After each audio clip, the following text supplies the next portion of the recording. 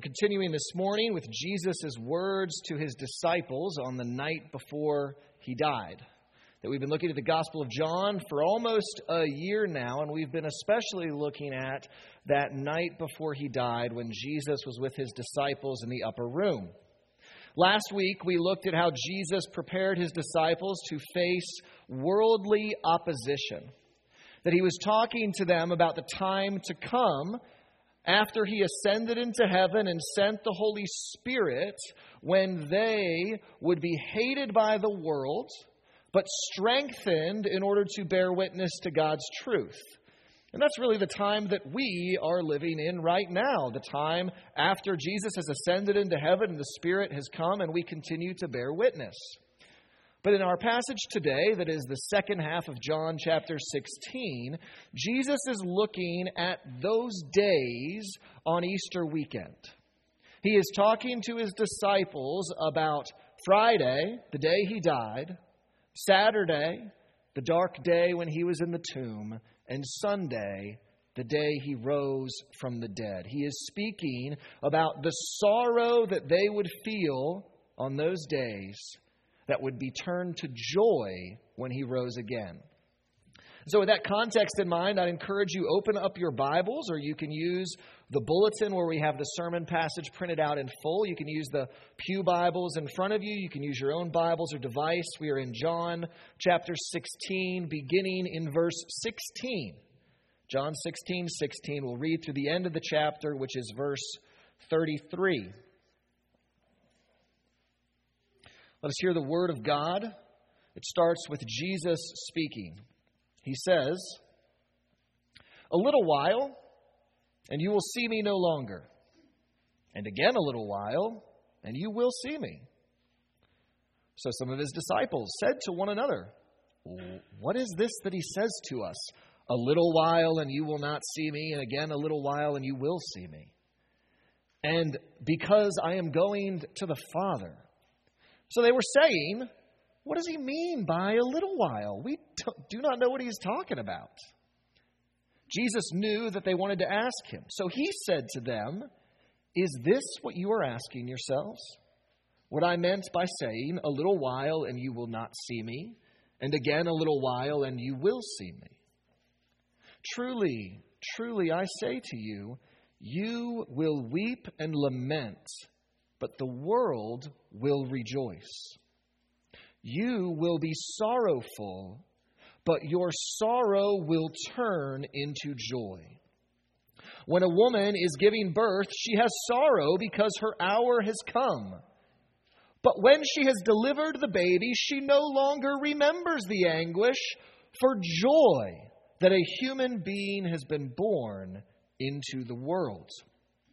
So also you have sorrow now, but I will see you again, and your hearts will rejoice, and no one will take your joy from you. In that day you will ask nothing of me. Truly, truly, I say to you, whatever you ask of the Father in my name, he will give it to you. Until now you have asked nothing in my name. Ask, and you will receive, that your joy may be full. I have said these things to you in figures of speech. The hour is coming when I will no longer speak to you in figures of speech, but will tell you plainly about the Father.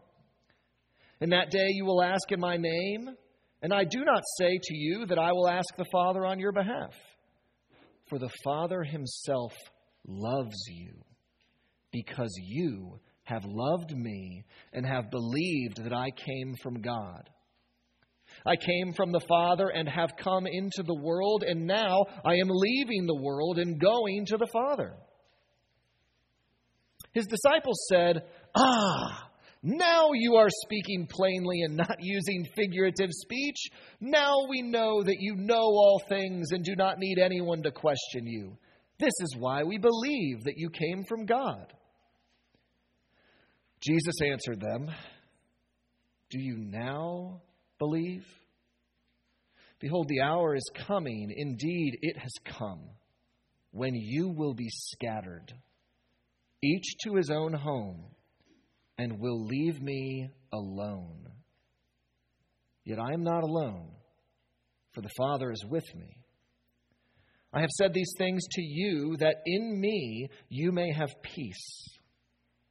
In the world you will have tribulation, but take heart. I have overcome the world. Let us pray. God, we give thanks for your word. We thank you that you sent your Son, Jesus, to live among your people, to talk to them, to speak to them in words we can understand, to bear with them in their foolish ignorance, and that you, by your Spirit, have faithfully preserved these inspired words for us so that you speak to us even today. God, thank you that you speak and that you tell us the truth. And so, God, I pray that in spite of my own sin and my own foolish ignorance, that you would help me to faithfully proclaim your word, to clearly explain and apply it to us, and that you would give us ears to hear, that you would open our hearts and minds, oh God, that we would hear you speaking today through your word, and that you would work by your Spirit and your word in us to make us more into the image of Jesus our Lord. In his name we pray. Amen. So when we're looking at our passage today, we immediately see the disciples don't know what's going on. Now, that's not that unique for the Bible, but that's very much what's going on in the first part of our passage. Our passage starts with a mystery the disciples couldn't solve, but we know the mystery. It's kind of like if you're playing a game of charades, but you know what that person on the other team is acting out, that you gave them the clue. And so their team is sitting there racking their brains, giving wrong answer after wrong answer after wrong answer, and you know the answer. And you're like, guys, how are you not getting this? That's kind of what it's like to read the opening parts of our passage. Jesus is telling his disciples, a little while and you will see me no longer. And again a little while and you will see me. And the disciples are just like, what? What are you talking about? And we're sitting here going, guys, duh, we know that Jesus is referring to his death, which is going to happen, as he says, in a little while. That he will no longer be with them because he will be arrested, executed, and buried. That all of that is about to happen in the next 24 hours from when Jesus spoke these words.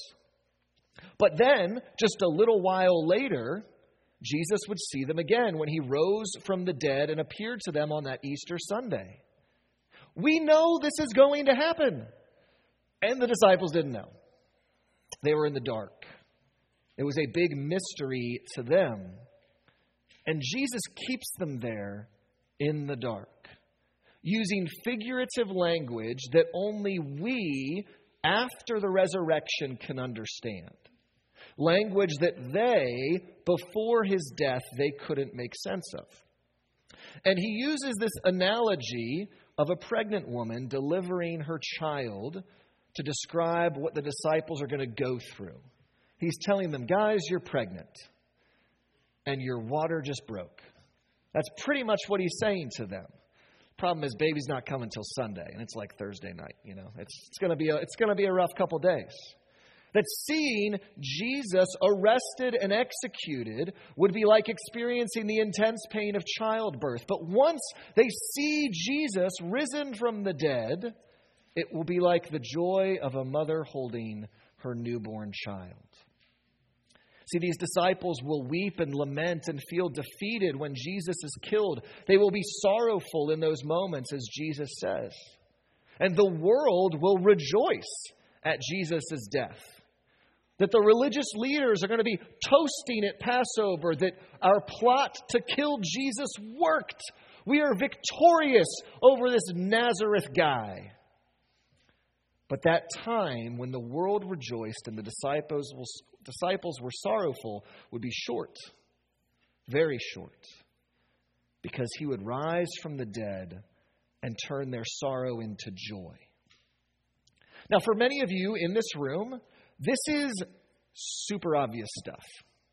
Like, heard it, know it. It's literally the main events of the life of the most important figure in all of human history. We've heard it before.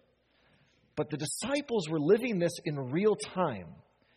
Jesus was still just a rabbi from Nazareth who had done some pretty remarkable things. They could not wrap their heads around it, even though they thought they knew what was going on. In verse 29, they think they've got it made. They understand. And what's weird is we can't even understand what it is they think they understand. Like, they're that confused. You read it and you're like, how do you think you know what's... Like, you don't know anything, guys. It's kind of like they're saying, oh, now we get it. And you're like, no, you don't get it. And you're not going to get it until after the resurrection, when Jesus will clearly explain things to you. That until then, they would remain in the dark, not knowing that his death would lead to victory. But for us, that mystery has been revealed. We know that Jesus' death was not defeat, it was an intentional sacrifice on our behalf. We know that the Jews and Romans were not victorious over him, but he willingly offered his life as an atonement for our sins, that he took the punishment we deserve so that we can be forgiven. And that his resurrection shows that he has the power over death, assuring us that we can have eternal life through him. And that God the Father sent Jesus to do this, to redeem rebels from the sinful world so that we can be adopted as children of God. And that this salvation is for everyone who believes. Everyone. We are not in the dark at all. The mystery that confused the disciples is the good news the church has been proclaiming for 2,000 years. And so even though the disciples remained in the dark for those couple days, Jesus didn't want them to stay in the dark. He says in verse 25 that I'm going to explain these things to you plainly. He did not want them to stay in the dark forever. He wants them to know about his victory, but it had to happen first. And so we should then take heart in knowing Jesus wants us to know about his victory. That we don't live in those dark moments of Saturday before the resurrection. We live after the victory, and so Jesus wants us to know. And looking back at this passage, we can see that Jesus, even though he's being mysterious, is pointing to his victory. And he is specifically pointing to 3 treasures or spoils of war that he will share with his followers. That he is going to war on Friday, Saturday, and Sunday with sin and death. And he is going to plunder those enemies, bringing the spoils of war to us. And he shows us 3 of those in this passage, 3 that we get to share. The first spoil of Christ's victory that we get to receive is the love of God. We see that treasure especially in verses 26 and 27. Jesus tells them, in that day, you will ask in my name, and I do not say to you that I will ask the Father on your behalf. Just that part right there makes it sound like, hey guys, I'm not going to talk to God on your behalf. And you're like, what did we do? Did we do something wrong? Why aren't you going to do that for us? But then he immediately tells them, here's why. For the Father himself loves you because you have loved me and have believed that I came from God. It's not that he's saying, I'm never going to talk to the Father for you, but it's, you get to talk to the Father directly. That yes, I'll talk to him for you, but you, because of me, can talk to God the Father yourself because he loves you. And that we are loved by God because we are united to Jesus in loving faith. That by trusting in him as their Lord and Savior, the disciples were reconciled to God the Father, who deeply loved them because God loves those whom belong to his Son. that if you belong to Jesus, you are loved like Jesus.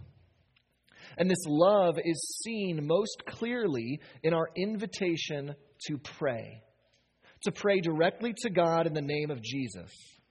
Now, as we talked about a few weeks ago, you might have been here a few weeks ago, the phrase "in Jesus' name" is not some magical incantation, some magic words that if we stamp it at the end of our prayers, it's like, oh, good, we got it right. We said the hocus pocus and it's going to work. No.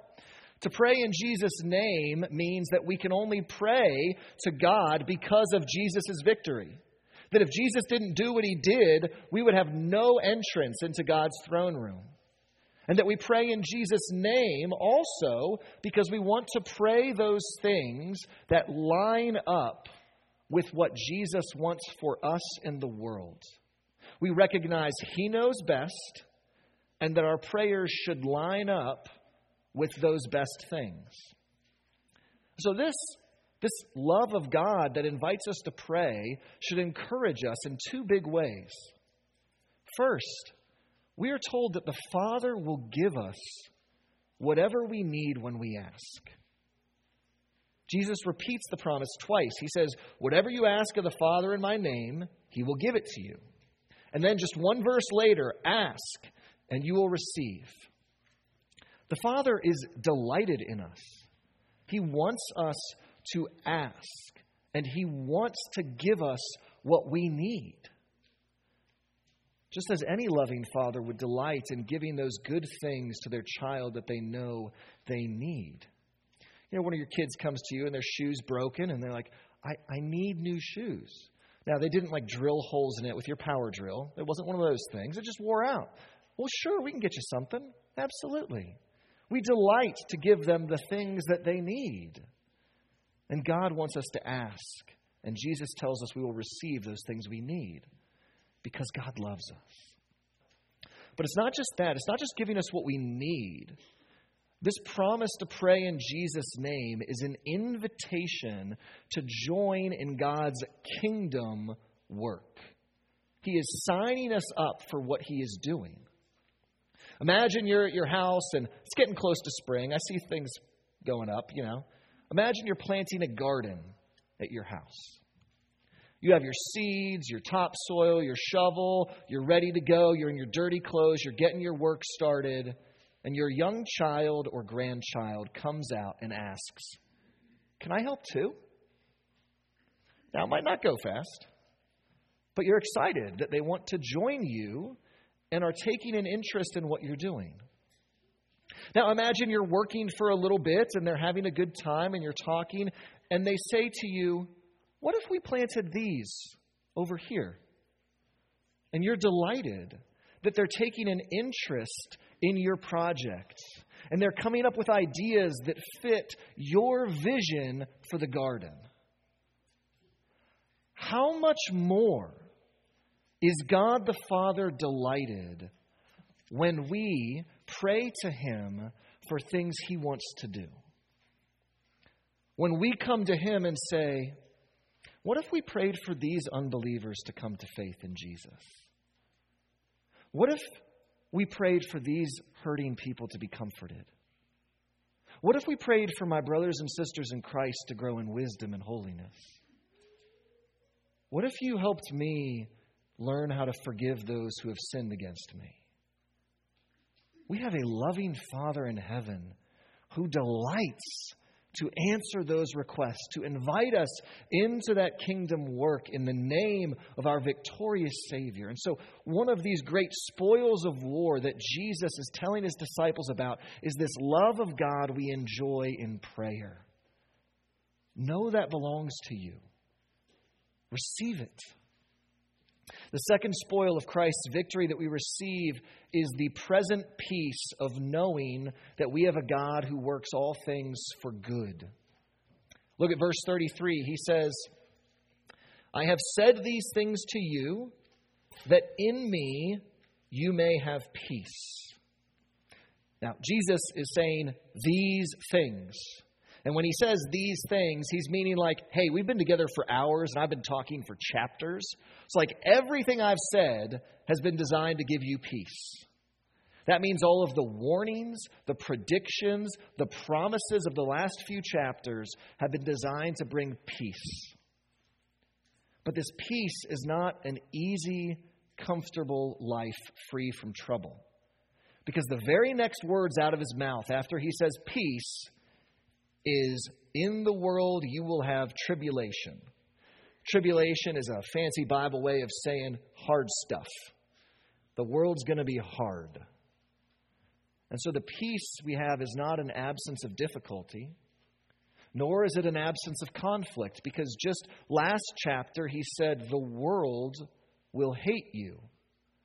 So peace is not we're going to get along with everybody and they're all going to like us and it's going to be kumbaya. No, that's not the peace we are promised. So this peace is something else.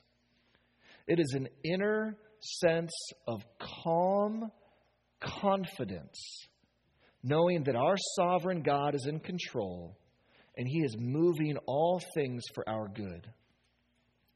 Well, how do we get that kind of peace from Christ's victory?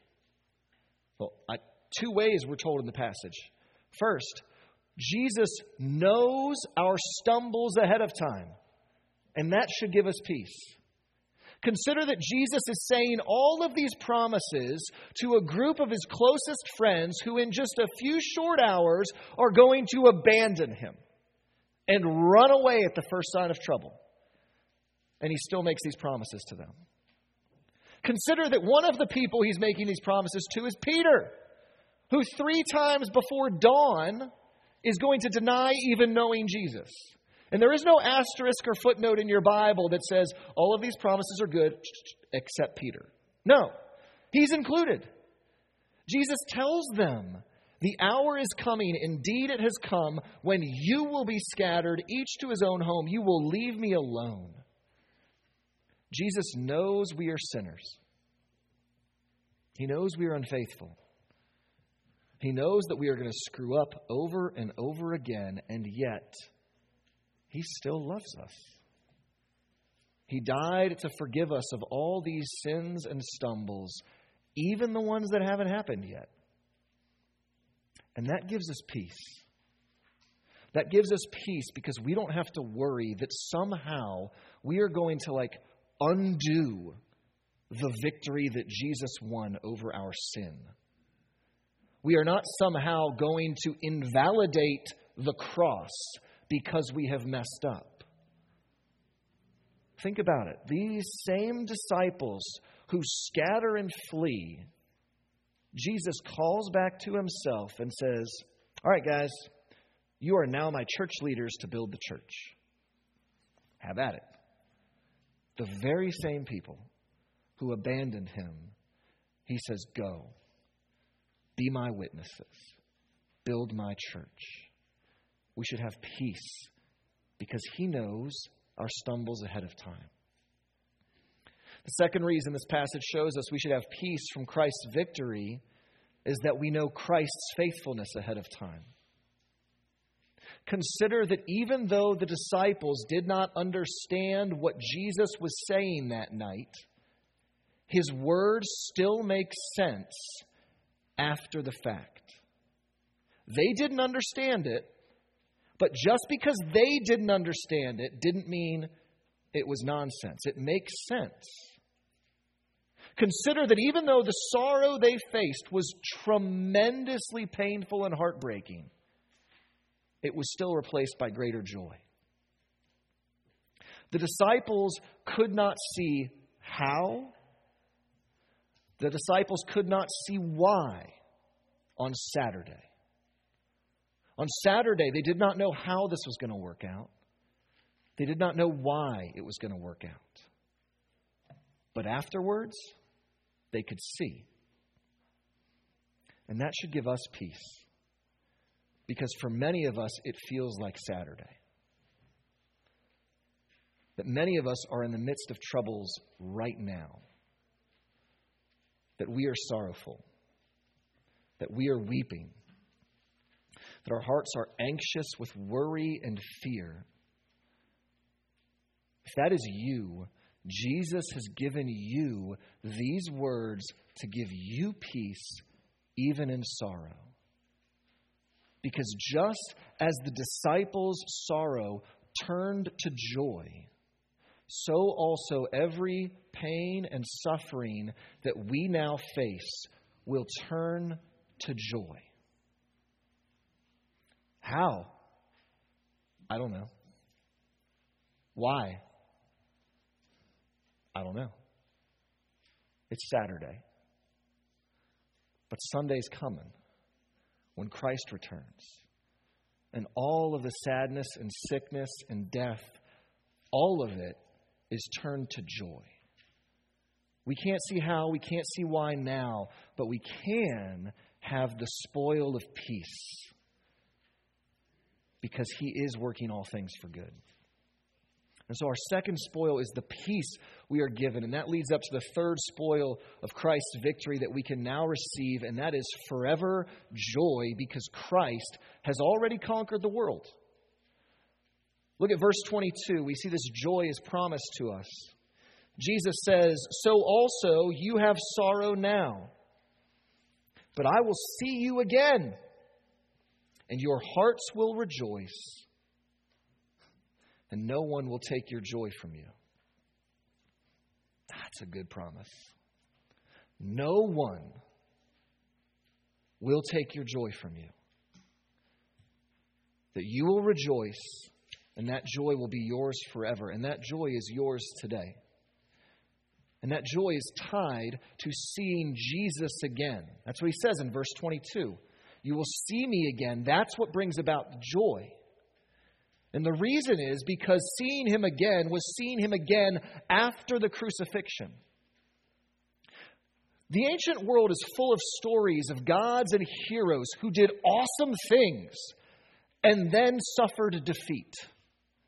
Perhaps the most famous story is the story of Achilles, who was like superhuman and awesome.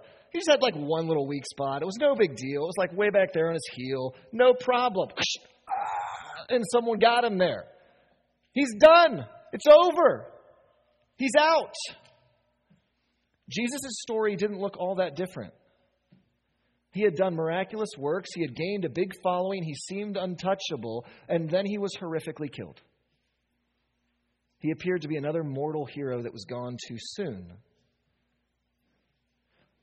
But when the disciples saw Him risen from the dead, they would rejoice forever. Because if the cross couldn't kill Jesus and keep Him dead, like what's going to do it? If that didn't do it, if suffering the wrath of God for the sins of God's people couldn't keep Jesus down, then what is? Nothing. See, our movies, our novels are filled with characters coming back from the dead, but those are just stories. He's saying, you will see me again. That Jesus actually rose, He actually appeared before His disciples in His resurrected flesh, showing His victory over sin and death. And He tells them about that victory in verse 33. He says, "In the world you will have tribulation. But take heart. I have overcome the world." Not, I will overcome the world, as if it's like a future possibility. Not, I am overcoming the world, as if, hey, we're in process right now. We're still loading that victory. Status bars about here. Nope. I have overcome the world. Completed. Decided. Finished. The word for overcome is the word for conquer that we saw in Revelation 2. Conquer, to be victorious, that He has conquered the world. The sinful world in rebellion to God has been conquered. Sin and death have been defeated. Jesus says we should take heart because that victory cannot be undone. That means we have joy forever, joy that cannot be taken away. Nah, it can't be right. Are you sure?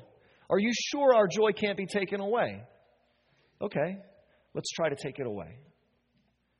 Try to take your joy away.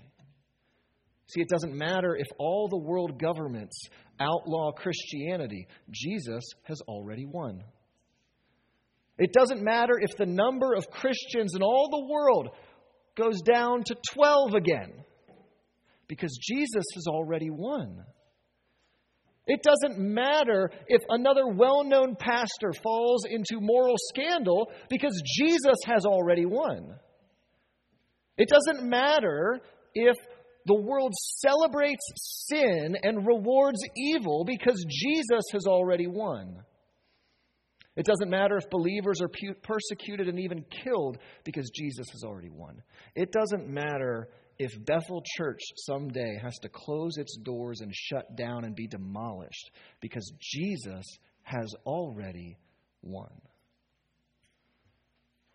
So imagine yourself that night with Jesus in the upper room. Imagine yourself getting ready to walk out to the Garden of Gethsemane, and imagine Jesus looking you in the eye with a calm confidence, saying, guys and gals, it's going to get hard. You're going to have a lot of times of deep sadness. But take heart and never forget, I have won. I am the true king, and the victory is mine. Now, Jesus is not just calling his shot, hoping that's going to work. No, Jesus can say that with such certainty before his arrest, before his crucifixion, before his resurrection, because when God determines and purposes he's going to do something, it's as good as done. Jesus knew the victory before it even happened.